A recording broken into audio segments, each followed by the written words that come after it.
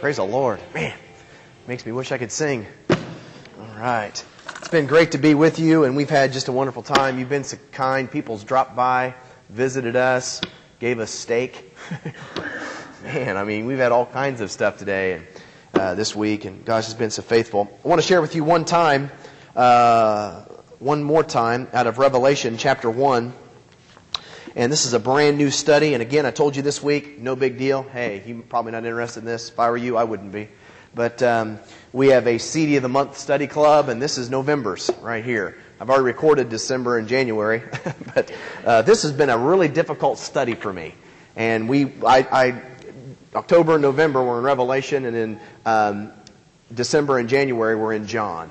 And so, but this one has been just a really difficult study for us. And it's in Revelation chapter 1, verses 7 and 8. And it's the concluding statements of the praise section. And it's a prophecy. And it's been really difficult, but it kind of came together at the beginning of this week. And just really have been doing some great things in my life. I'm excited to share it with you. Revelation 1, 7 and 8. I want to give you a working understanding of the first chapter, kind of refamiliarize us a little bit with this chapter and what's been taking place. The book of Revelation, many sections to it. The first chapter primarily is an introducing of the prophecy for both the readers and the 7 churches in the province of Asia. So in other words, the first chapter is given over by John as a kind of a preparation for the prophecy. There's a number of things that are taking place. We've divided it up, that is, into 4 sections, the first chapter. There are 4 preparation sections. The first section of the first chapter is verses 1 through 3, and that's the prologue, and we've talked about that already this week. What the prologue does is it prepares the reader for the book of Revelation, the book of prophecy. And the first 3 verses, the prologue, what it does is it tells us that everything going on in the book of Revelation is an unveiling of Jesus Christ. In other words, every bit of the prophecy is centered on Him. It's all about Him. Everything that God is doing is in Jesus Christ. There's nothing that God does outside of Jesus Christ. Okay? That's the book of prophecy. In other words, in other ways to say this, you can't come into the book of Revelation to find out who the Antichrist is. Hey, is the United States going to be around in the end times? Hey, when are we going to be out of here? See, those are not themes. They have there's those times and dates and significant events are present, but see, the tone of the book of Revelation is on Jesus. Really significant. He says that to us in the first 3 verses. Prologue section. The next section, and we've looked at some of this week, is the persons section. Verses 4 and 5. And that's where the persons of our Godhead is presented to us. When you get in the book of Revelation, you're going to see the Father, Son, and Holy Spirit. This is how they're described. Verses 4 and 5. You have the prologue and then the persons. The third section, which is where we're going to be at tonight, verses 5 down through verse 8, that's the praise section. And we're just ecstatic about what we're finding in this. The last section is verses 9 through the end of the chapter, and we're already beginning to saturate in this and deal with this. This is the Patmos experience. It's where John is actually he's transported off this island in the Spirit somehow, some type of vision scenario, and he's to write down everything that he's to see. And so this is where the commissioning of the writing of this prophecy takes place. Okay, now the meat. I want to look with you tonight at the praise section. Now the praise section, again, as we've been dealing with this, it's the tone of the book of Revelation. And I was so surprised at this. I'd never really... obviously, hey, we're going to praise God. He's so good, you just have to praise God. He's so phenomenal, and He's worthy of glory and honor and praise. Well, I know that, but I'm a preacher. Okay? I'm not a singer. I like to preach, and I told you earlier about the project we're doing with the school. You can give your life to anything. First time I went overseas on a missions trip was when I traveled as an intern with a guy named Dr. Stephen Manley, and we went to Puerto Rico. And Puerto Rico, I never looked at it as a third world country, but there were up in the mountains areas that we went and preached where people did not have a Bible. And I was so, what do you do without a Bible, man? You can come up with all kinds of crazy beliefs, which you do have overseas in some third world countries. They have these obscure and awkward doctrines, and you think, well, how do you come to those kind of conclusions? I met a man in Africa who had like 11 wives. And I thought, hey, that's kind of, But he didn't have he had like a few pages here and there, and apparently missed the other pages, So there were some difficulties with that kind of stuff, and so, hey, I wanted to give myself, and then you have the problem also of not just getting the Bible in their hand, but a working translation of the Bible and those kinds of things. And so I really want to give myself, until I retire around 90, I want to give myself to the proclamation of the message. Hey, honestly, I want to give myself to the proclamation of the message. So, hey, I'm into preaching, I'm into presenting the Word, I give my life to that. I'm not into singing. I can sing. I do sing. I have a joyful noise that comes out of me. So when I came into the whole praise section, I was almost like a fish out of water kind of thing. What do you do with this? And as you begin to look in the book of Revelation, it becomes evident that you have a praise section here in the opening chapter, which prepares us for the prophecy. It's there because the entire book of Revelation is hung on praise. Everyone in the kingdom, everyone who is a Christian, has this internal kind of praise that's going on. You can't bottle that thing up. You can't contain it. It's something that's taking place in the life of every single believer. Now, some of the content of this praise, some of the things that they're praising about is fantastic. It opens up in verses 5 and 6 with this declaration that God loves us. He's going to free us from our sinful lifestyle to make us a kingdom and priests to serve His God. We are literally be the place where His authority dwells, and we are in and day out priest kind of activities in our world, which is fantastic. Now, when you come down into verses 7 and 8, you have a prophecy section. Verse 7 down through 8 is prophecy.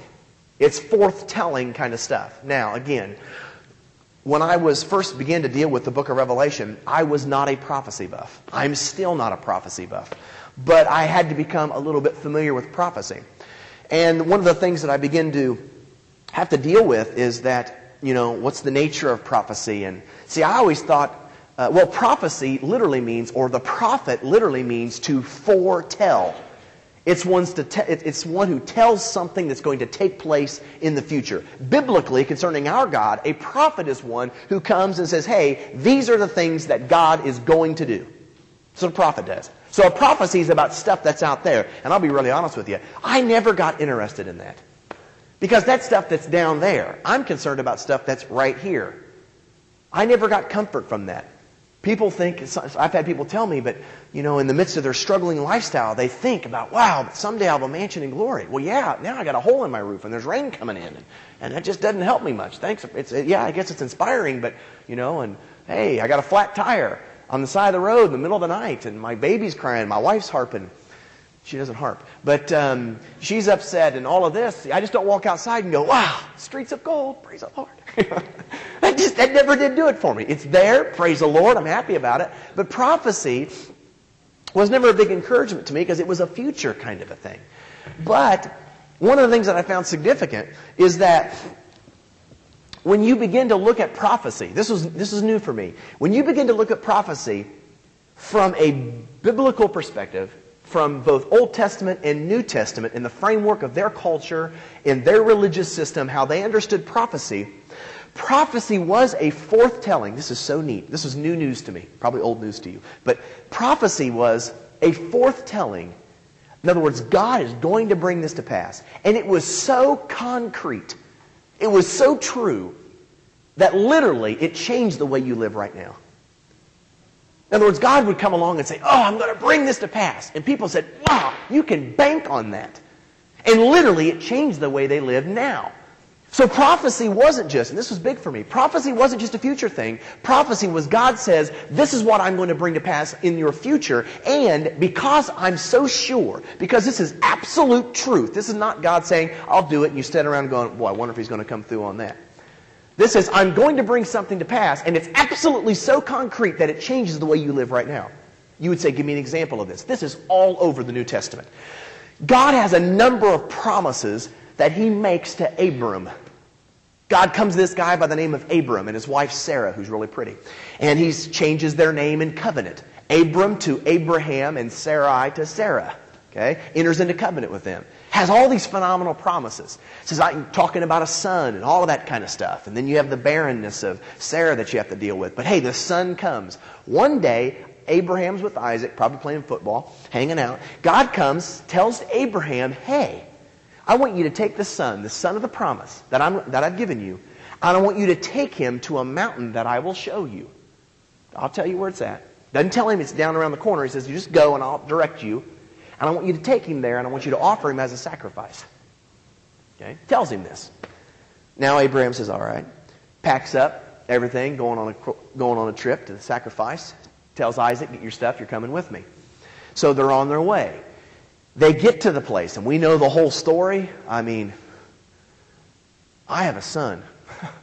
I mean, I don't look at the Bible in terms of fairy tale. I mean, could you imagine that? I mean, that's just, how could you do that? God speaks to him, says, do this. Takes him to the mount. He goes up and climbs up with his boy, ties him up, and he's getting ready to sacrifice him. Lifts up the knife. God intervenes. And it's interesting, I always misunderstood this. God said, hey, don't.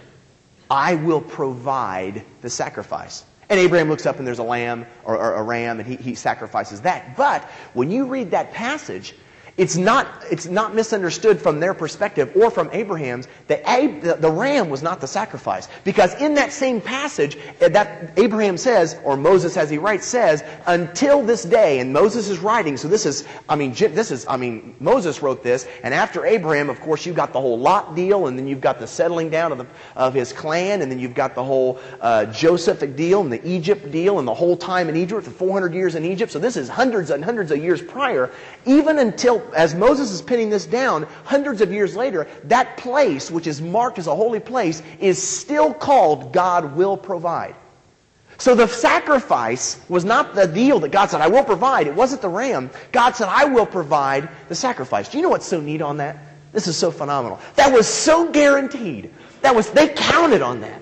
In fact, the whole sacrificial system in Judaism spun off of that kind of a thing. That was so concrete that when you go into modern-day New Testament times, what would be then modern-day New Testament times, do you know where they placed that mount? Not only Jews, not only Christians, but also Muslims placed that mount at Golgotha.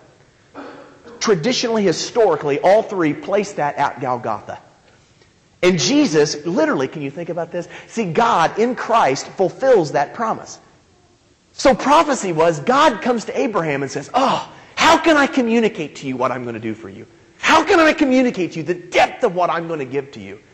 Take your son and go do this. And then steps in and says, no, I'll provide my own son. And that whole shaping, that was so absolutely concrete that future declaration of God literally shaped the way they lived in the Old Testament. That's where you have, for instance, the same kind of language as the sacrificial lamb kind of stuff. I had to come to grips with this, that there was nothing specific about the lamb without, spot or blemish. It was a lamb. What made that lamb significant, what made that lamb anything, was what was going to happen in Christ. So literally, the dwelling of God with man and the covering of sin this was all a foreshadow. God says, hey, I'm going to do this. It hasn't taken place yet, but my word is so concrete, it's so much of a sure thing that it's almost like it's already done in my foresight, and therefore you can bank on it now. You with me on that? That's huge. That's huge. Now, we as Christians have all kinds of examples of that. On the immature level, you have the whole fear of hell. That decides the way we live right now. Okay, the repercussions of an ungodly lifestyle dictates the way that I live right now. But that's so introductory, and your Christian life can't be based on fear of going to hell. Your Christian life is about faith and trusting and walking in Jesus, and everything that He said is true, and everything that He said He's going to bring to pass in your life is going to take place, and I'm living in response to that based off what He said. I mean, none of us has physically seen Jesus. None of us has physically seen Jesus. But we believe and we trust and we know and we sense, and there's a moving, and the Holy Spirit, which is the third member of the Trinity, is literally reminding us and opening our eyes to the second person that we haven't seen yet. And we live according to that. Are you with me? Everybody's going, looking at me. Okay, so prophecy was really significant to me. This was a huge jump for me. Because prophecy wasn't just about a future thing. Prophecy was a future declaration of God. God said it, and that just was so sure. You could bank on that kind of a thing. I mean, it absolutely so sure it affected the way that I live right now. Okay? So prophecy, the forthtelling Word of God, changed the way people lived. This was significant because, and you take this on just a couple of illustrations that meant a lot to me. I always felt bad for the lamb. Really. I mean, you kill a poor lamb. What did he do? Good night. Poor guy. You grow up praising God you're born a bird or a goat or something. Well, goats are in on that too. Hey, I don't know. Squirrel maybe. But, hey, what's the deal with the lamb? And they had to sacrifice the lamb. See, there was emotion in that. There was Abraham and the sacrificing of his son. There was, could you imagine the emotional scarring? I bet Abraham went through counseling for years after that kind of thing. Not to mention Isaac. Can you imagine what he told Mom? Dad is psycho, I'm telling you. Tried to kill me up there. I mean, anyway, so hey, Abraham did not listen to his emotions. He listened to the foretelling of God. So there is a pattern being set. Now hear this. This is really important. See, literally, prophecy has to do with, it is the foretelling Word of God that's so true that literally it dictates the way that I live over emotions, over my opinions, over what I see is true. See, God says, hey, this is true. And I look at Him and say, wow, boy, it doesn't look like that to me. But how am I going to live? Am I going to respond to the foretelling Word of God in my life? Or am I going to respond to the way I feel? Before I was a Christian, I responded to emotions. I'll give you an example. I'm not a really huge, tough guy. I'm not a pushover. But I was a jock when I was younger and got into high school. I started all the way through, up through my elementary years. And then when I got in middle school, 6th grade was great, but then I didn't mature. Everyone else got bigger and I stayed the same. I didn't go through maturity until I was a junior in high school. So it was brutal, man. It was brutal. I was this 5'7", 105-pound junior. It was wretched. It was horrible, man. I didn't even start growing until I was a junior, and in a junior I was about 5'10", but I grew all the way up until I was 23 years old. I don't know what happened. God made me. But I developed this kind of attitude, especially when I got in the Marine Corps. I just got tired of being picked on. And so I got this kind of fighting mentality, and it's kind of a history with my family. And so I developed this mentality of just, hey, God gave me 5 fingers and a thumb to ball up, and you could throw that at people. Hey, it works pretty good. And I let that dictate me. And see, I had this misconception, not truth, that punching a guy in the mouth would help him. Ultimately, that's what I thought. But now as a Christian, that doesn't change a guy. That doesn't change the way he thinks. See, you've got a guy that hey, gets, and he's driving down the road and he gives you some obscenities in his car. And this is not a made up story. I was in Indianapolis about a year and a half ago, and I'm pulling off of this light and I'm lost in Indianapolis looking for a particular place. There's this girl next door. She's got a convertible, and I lean out the window of my truck. I had a truck at that time. I was like, hey, where's this store at? And she's like, oh, you go up here, you turn right, and it's right there. That quick of a conversation. The light turned green in the midst of that. And this guy, big, overweight guy behind me, in his car, just obnoxious. He started laying on his horn and screaming and yelling. And inside of me, this is just a couple of years ago, inside of me that took place. And we pulled around the corner, which was hysterical because everybody turned, but we all turned and stopped. And so I was stopped right there, and I could see him. He tilted his mirror and locked his door because he thought that I was going to get out of that car. He's lucky that I was a Christian because some guys would have got out. But I knew in my mind, now hear this, I can't listen to emotions. I can't listen to that. Some people call it temptations. Maybe the devil's there going, go get him or whatever. But I don't listen to emotions because emotions tell me, get out and help that guy. Well, that's not going to help that guy. Beating the tar out of that guy may make me feel better, but beating the tar out of that guy will not, he's not going to walk away from that thing and go, wow, I'm changed forever. I'll never do that to another person. He's not going to do that. Why? Because the change in his life has to be a spiritual change in his life. And that's all kinds of applications to that. You can make a teenager come in and sit and pay attention. It's not going to change them one iota. It takes an absolute inward change in their life of God that does the change. I've seen it 1,000 times. That's what has to take place. So I don't listen to emotions. For instance, one of those small ones. I got in a conversation with a lady some time ago about Judas and about the difference between repentance and forgiveness. Or, repentance and sorrow, or feeling sorry. Okay? There's a difference between repenting and asking for forgiveness. Okay? There's a difference between repentance and feeling sorry. When we're talking about forgiveness of sin in the New Testament, we're not talking about remorse for sin. We're talking about repentance of sin. You can be remorseful for your sin and not be forgiven. Forgiveness comes from repentance. In other words, you have a person that comes up and weeps and cries and is absolutely just distraught. I can't believe I did this. Oh, forgive me. And they can walk out of here and not be different and not be forgiven. Because forgiveness is not the product of feeling sorry. Forgiveness is the product biblically of repentance, which says, hey, I am going to turn from this lifestyle and I'm going to face a whole new direction in my life. I'm not living like that anymore. You should give me a biblical example of that. Judas was one of I think the only of the 12, biblically, that showed remorse. To the point of going back and trying to undo what he did. Throwing the money back. Say, I've sinned, betrayed innocent blood. Judas died, we know biblically, died and went to hell. Because though Judas was remorseful, Judas did not repent. Judas didn't say, hey, I'm going to stop living for myself out of my own direction, out of my own feelings, listening to the way that I feel, listening to the way that I see, and I'm going to respond to the foretelling of Jesus Christ. He never came to that conclusion. So, are you with me on that?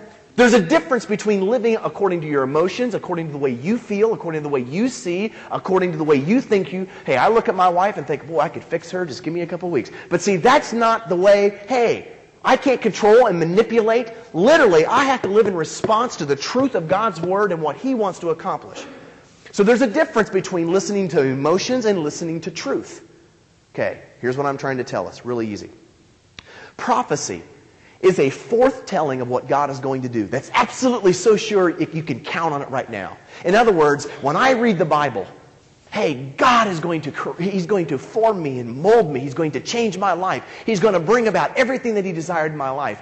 And therefore, I am not going to respond out of the flesh. I'm not going to live based the way I feel. I'm not going to live based off the way I think. I'm not going to live based on my own intuition and my own understanding. I'm going to live, eat, and breathe this book. And anything anyone tells me that does not come back to this, I'm dumping it. Period. This is the authority of my life. This is the truth. That's the way they viewed prophecy. That's the way they viewed Scripture. So prophecy, this is really significant. So in verses 7 and 8, this prophecy, and for that matter, this is representative. Now remember, the first chapter prepares you for Revelation. Verses 7 and 8 is representative of all that's going to take place in the book of Revelation. It is a foretelling that's so true that literally it shapes our life right now. It shapes the way that I live. Hey, I hear this and I go, yes, I want that in my life. Now, the question we would ask then is, okay, what actually is being said in verses 7 and 8? Obviously, it's a proclamation of future events that are to change my life right now. Well, what's actually being said? Verses 7 and 8. Let me read it and then we'll go through it. Verses 7 and 8 read, Behold, He is coming with the clouds, and every eye will see Him, even those who pierced Him, and all the peoples of the earth will mourn because of Him. So shall it be. Amen. I am the Alpha and the Omega, the beginning and the end. Didn't say that. I'm the Alpha and Omega, says the Lord God, who is and who was and who is to come. That's actually included in some translations. NIV just reads, I'm the Alpha and the Omega, says the Lord God, who is and who was and who is to come, the Almighty. Okay, first part. Verse 7 says, Behold, He is coming with the clouds. Now, everything going on in verse 7 is future declaration. Some of it's obvious in English. Every eye will see Him. That's future.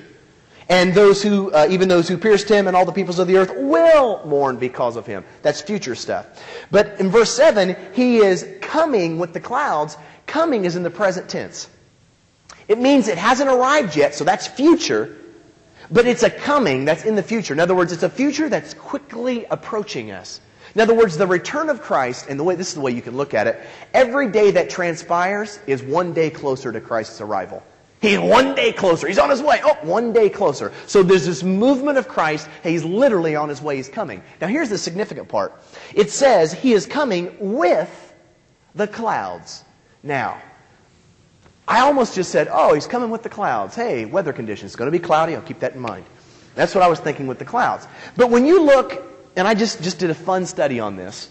When you look in the Old Testament and the New Testament, did you know, I wasn't aware of this, did you know that God is really uniquely, of all the things that God is associated with, lightning and thunder and power and glory, He's most often communicated or described in like cloud form?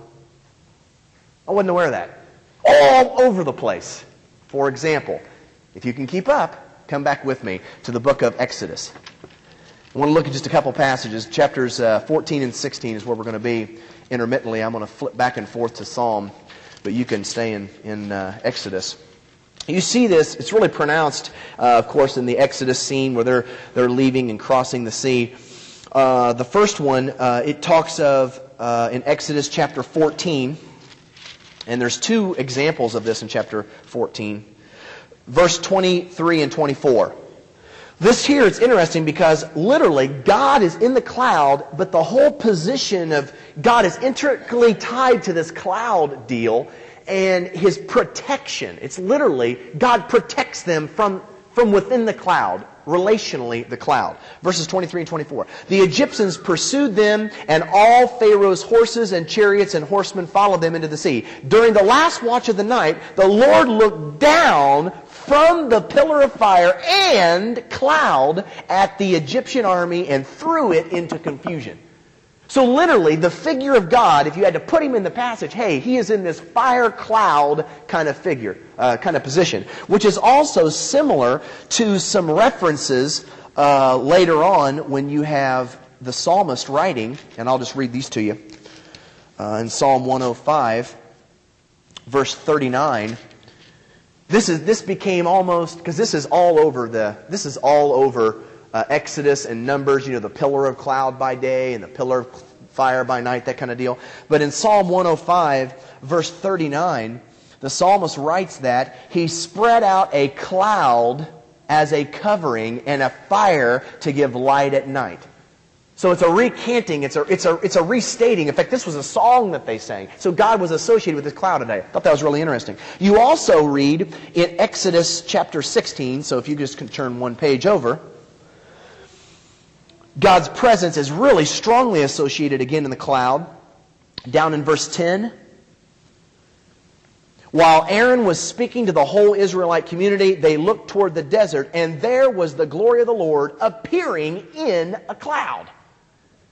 And again, that's also referenced when, and you don't have to turn to this, but the whole tent of meeting that they set up and the people of Israel camped around, I found this significant. Every time God came down, it was the cloud. The cloud would come down and settle over the tent. Oh, hey, God's there. Moses speak, be right back, honey. Got to go out and talk to God. And so Moses and Aaron would go out, enter into the cloud. When they were getting the Ten Commandments, literally the cloud of fire and smoke and all that stuff's going on, Moses ascended into that. I thought it significant that in the Old Testament, God always was associated when He came, the presence in a cloud kind of a deal. Isn't that interesting?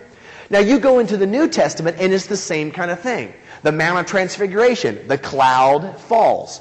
Jesus ascends into a cloud. Okay, and in fact, the angels say specifically, hey, that when He comes, He's going to come in the exact same way. Now, I imagine you don't have the Apocrypha, but the Apocrypha were the intertestamental writings that, though we do not consider authoritative as Scripture, were certainly referenced by early church people, early church Christians. The disciples certainly were aware of them. And in Maccabees, the second coming of the Messiah when He comes to claim the crown and kingship of God, literally is associated with clouds.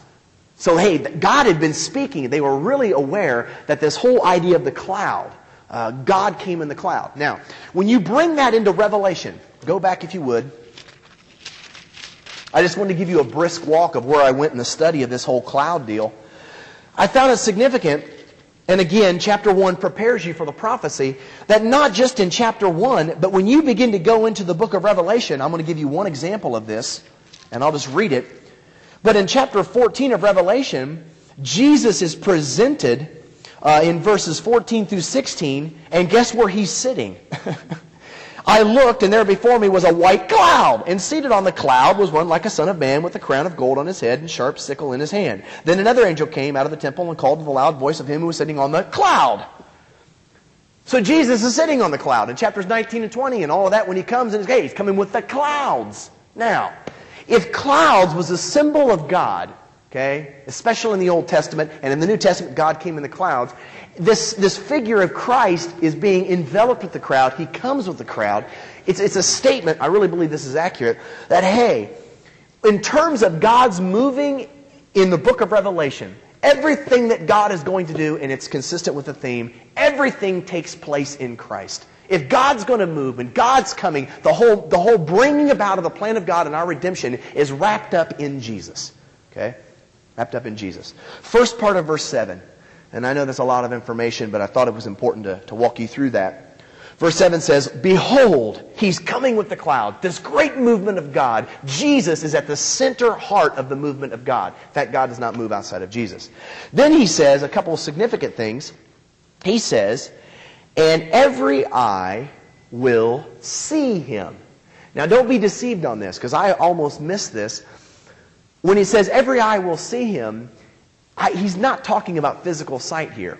There are two different Greek words that John uses in his books, they're used throughout the New Testament as well, that we translate see. Two different Greek words we translate see. One is the Greek word for physical sight, one is the Greek word for insight or perception. Now we looked at this Sunday morning in verse 16 of John chapter 16, when Jesus says, "In a little while you will physically not see me, and then after a little while you will perceive me." The word here in our passage, "and every eye will see him," is the Greek word perceive. Now think about this. There are people who are missing today. They don't get it. They don't see. But there is this bold declaration. This is what he says. At the last day, and this is all over the New Testament. Pastor and I were actually talking about this on the just before the service. That every eye will see him. Every eye. You understand, at the second coming of Christ, everyone are going to see the magnitude of who Jesus is. Well, you and I are just getting in on everyone. See, no one's going to be able to dismiss that. No one's going to stand, like you ever got in an argument with someone about a true statement? And no matter how plain it is, no matter how, you can just explain that thing and go at it, and they'll just say, they refuse to recognize, they refuse to agree, they just say, "Oh yeah, well, we'll just agree not to agree," that kind of a statement. That is absolutely not the case with Jesus Christ. At the last judgment, every eye will see him. And then he adds, even those who pierced him. The idea of pierced him are those who were responsible for his death back when he lived. Hey, they are going to see him. Everyone who was ever created are going to see Jesus. We're going to see him. Now, there's a couple different passages that I was looking up. Pastor brought up one of them to me because I couldn't seem to place it. It's in the book of Philippians, chapter 2. Listen to this. This is in the whole humanity of Christ section.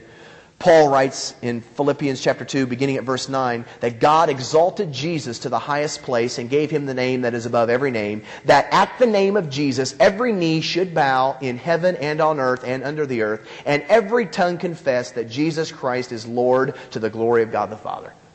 Everyone.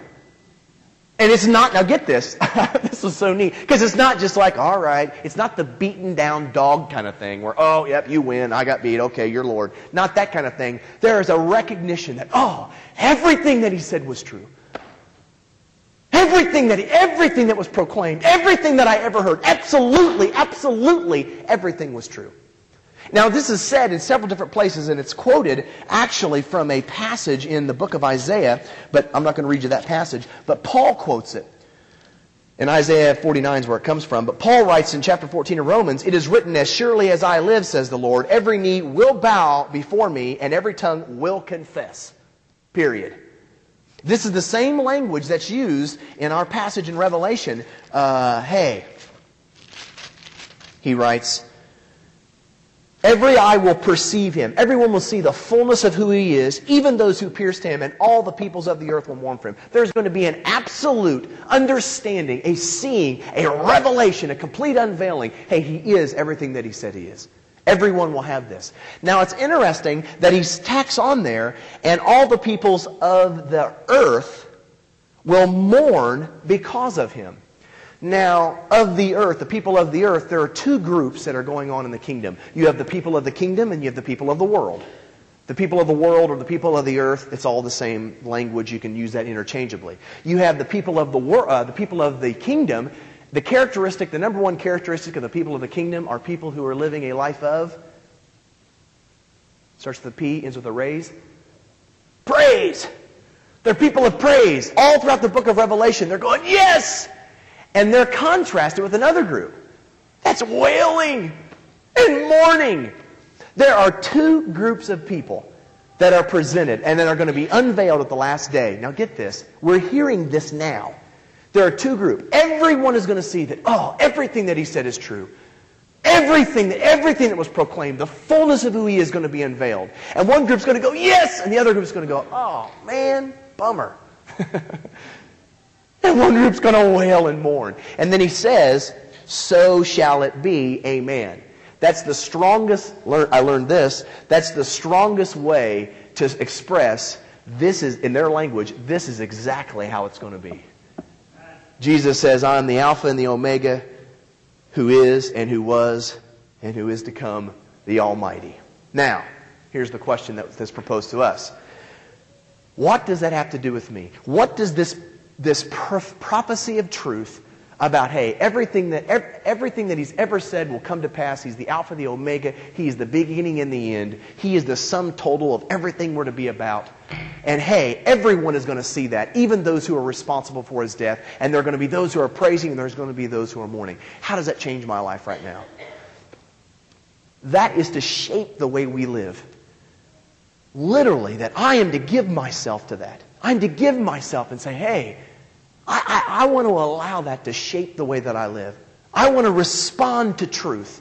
I don't want to live on emotions. And that is it's so easy to get wrapped up into that. Before I was a Christian, I think I told you this week, before I was a Christian, I wasn't an evil, like demonic, murderer, kind of Satan-worshiping person. I just didn't live for Jesus. I got wrapped up into drugs. Why? Because I did not believe the truth, that Jesus is the only one that can fulfill me. Jesus is the only one that can bring peace and happiness, and Jesus is the only one in my life that can bring order and reconciliation. And hey, I didn't buy that. I didn't believe that. I didn't receive that. I didn't respond to that. I thought drugs could do that. And they about killed me. Alcoholism. Okay? Drug abuse. I've got a cousin right now who's in prison again. He's addicted to Oxycontin. I mean, he cut off his ear in prison, cut off part of his ear in prison for drugs. That's where see, we look at drugs and alcohol and that kind of stuff and say, yes, boy, it's great and fun. I mean, wake up. Hello. That does not bring peace and happiness. That does not bring fulfillment. It just plain, flat does not. Drugs. We live in this, what I would like to be called, sin is false reality. Sin is false reality. For instance, you take, I've heard this from several people who have sexual addictions and porn and that kind of stuff. And it's a false reality that I refuse to allow the truth of God to meet those needs in my life. And I refuse that and I reject that. And I create an own little false reality here where I can bring another individual in my life and I can manipulate them and use them for my purpose. And it's not true. You come out of that kind of thing and people live in that. It's the same thing. And I game. I do online gaming. And I meet people online and they have no life but the online game. They live in a virtual world. They live there. And there's nothing wrong with gaming, but literally that meets the needs in their life. Work. It's a false reality that this brings me happiness. This gives me a position. This gives me a self-worth. This gives me... I see it a lot in these days in terms of parents exploiting their children in sports. I mean, we can go on and on about this. It's living in a false reality. And those kinds of... There's two camps that you can be in. You can be shaped by truth or you can be shaped by something else. What prophecy is about, what the book of Revelation is about, is God says, hey, I have set out to redeem mankind. Adam was the first one I created. He fell in sin. He started living for himself. He did not allow me to meet his needs. And he plunged him and his whole human race into sin. The book of Revelation is everything that I set out to accomplish in the redemption of man is found completed in Jesus Christ. What's going on in Jesus, I want to go on inside of you. Would you give yourself to that? Would you respond to that? That I'll complete everything that I started in your life. And you have an opportunity. You can say, no thank you, I've got this gig going on. You can respond to truth or you can respond to something else. You can be shaped by the truth of God's Word and what He says, or you can be shaped by sex drive. You can be shaped by money. You can be shaped by sports. You can be shaped by position. I mean, hey, pick one. It doesn't really matter. The reality of the matter is there are two groups. There's going to be two people in the day of judgment. There's going to be two people. Those who are going, yes, I've been shaped by Him, and I gave myself to Him, I responded to Him. And one group that says, oh, man. And it'll be a little bit more pronounced than, oh, man. Not, oh, man, not that kind of, oh, man. They're going to be weeping and mourning. And that's so final. That declaration of truth is so powerful that it's to shape our life right now. I want to be honest with you. Everything that Jesus has ever told me has come to pass. He's been faithful every single time. As I continue to respond to Him, He's never lied to me. His Word is absolutely golden. I want to ask you tonight, what's shaping you? What's shaping you? It's so easy to be shaped. I want to be shaped by His Word. I want to be shaped by truth. I am so tired, and I'm worse at this. You'd be ashamed of me. I'm tired of being shaped by my emotions. I'm tired of being dictated by the way I feel. Tonight, packed up the motorhome, turn on my key, check engine light comes on. Oh! I was telling one of the guys tonight, we came in, they were here early, and I'm not letting that shape me anymore. I'm not going to let that dictate the way that I feel. I meet people who their favorite sports team loses, and that shapes the way they treat their family for the next week. You know how retarded that is? I don't want to be shaped like that, man. I want to be shaped by truth. And the same person will come to a service and God will move and it'll be great, but we'll walk out of there and go, well, that's all right. Missing lost. Yeah.